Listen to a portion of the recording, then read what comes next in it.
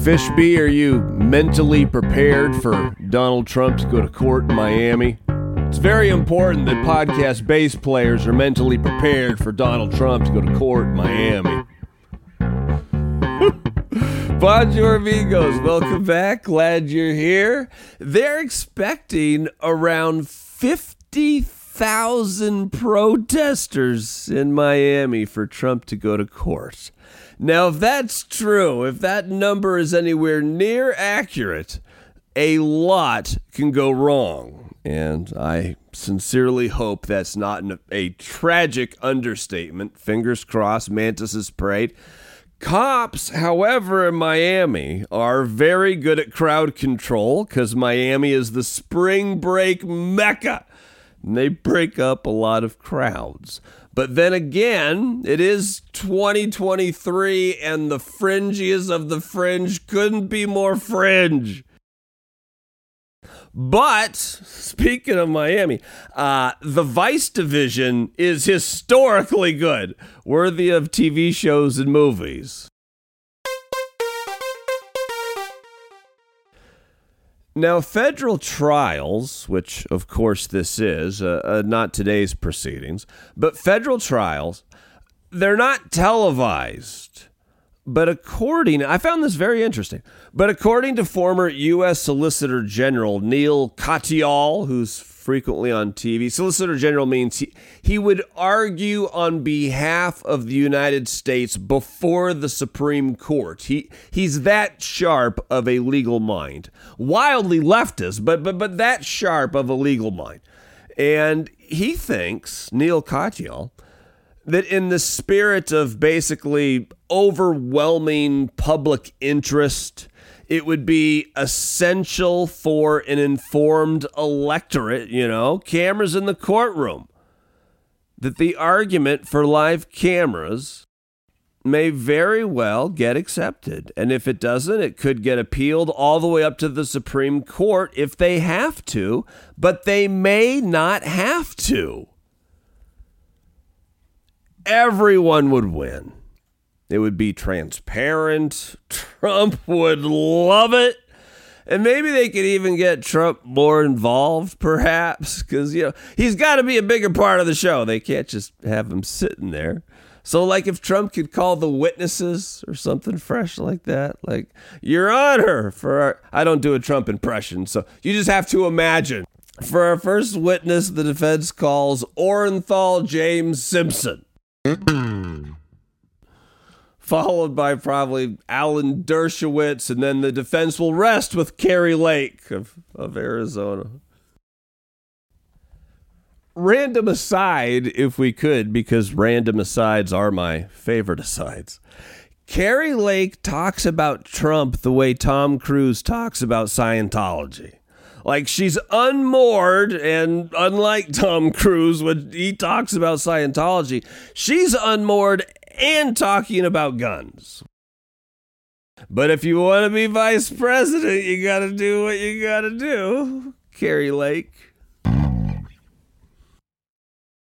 I saw another excuse me. Excuse me. I went and got a Toradol shot today, so I'm kind of loopy on anti-inflammatories, but my back feels better, forgive me.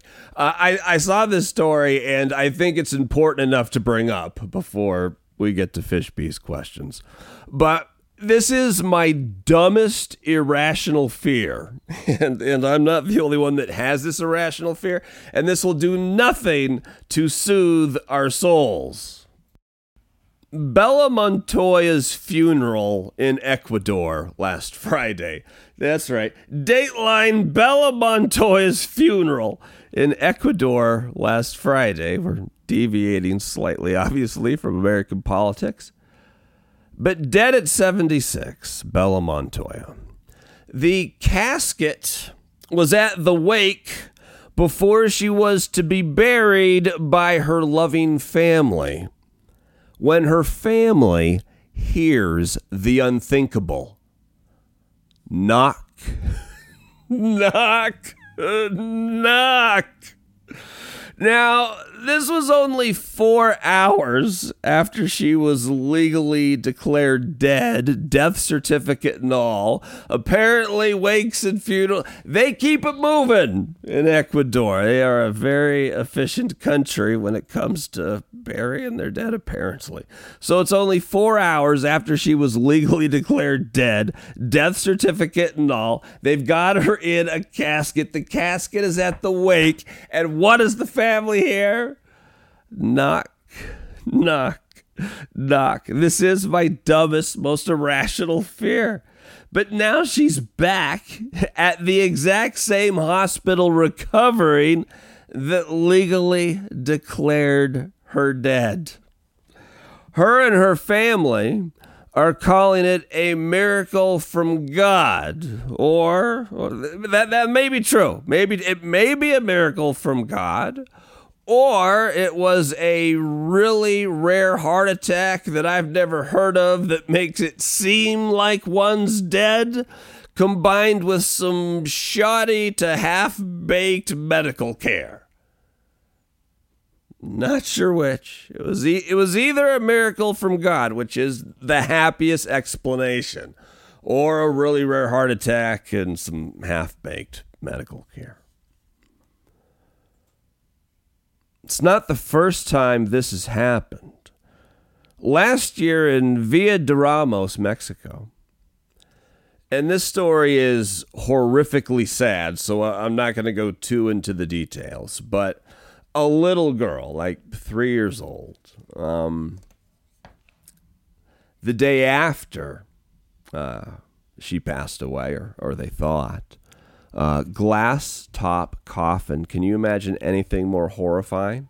Family notices that the glass top coffin started to fog up.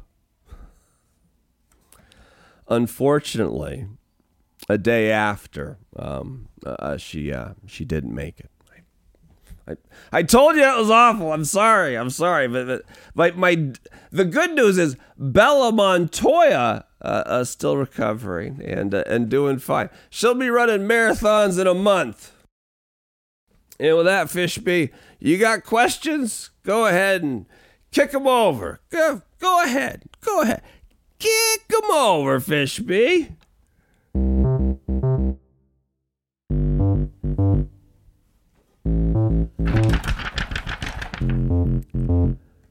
Yo, it's me, Fish B. And are you wazzled and dazzled by Tucker's Twitter numbers? And how is Ozempic revolutionizing the TV news biz? And is it true you've got a new write-in presidential candidate replacing Lily Rose Depp? Thank you for these today, Fishby. Thank you. Am I wazzled and dazzled by Tucker's Twitter numbers? Now, he's only done 2 monologues into a camera for Twitter so far. It's Tucker on Twitter. I haven't seen either of them. And many of these could be bots or repeat views. But what was it? God, the number eludes me. Again, it's the gosh darn Toradol. But it's 170 million. It's between 170 and 186 million. Again, I don't do numbers, and I don't know if those are legit or not. I heard you could manipulate Twitter. This is actually becoming a thing, though, with Tucker, because he's still under contract with Fox News until the end of 24, I believe. So until the end of next year, like, Fox News is paying him. And right now, they're paying him to be quiet, basically. He can't, he hasn't non-compete. He can't go someplace else. And so Fox News has sent him a cease and desist order. Tucker's being represented by former frequent guest and kind of loony First Amendment attorney, a woman named Harmeet Dillon. But that thing's getting ugly quick. But yeah, I guess, I don't know. Apparently not, if I don't know. I wouldn't define myself as wazzled. Nor dazzled. Maybe I'm just slightly... no, neither. Oh, and now a dangerous question. How is Ozempic revolutionizing the TV news biz?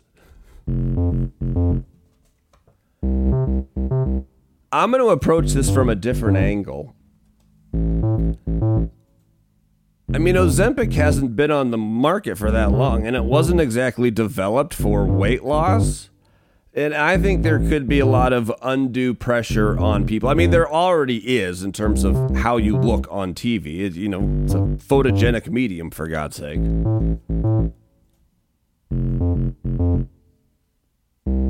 But I worry about people taking it because they feel like they have to, and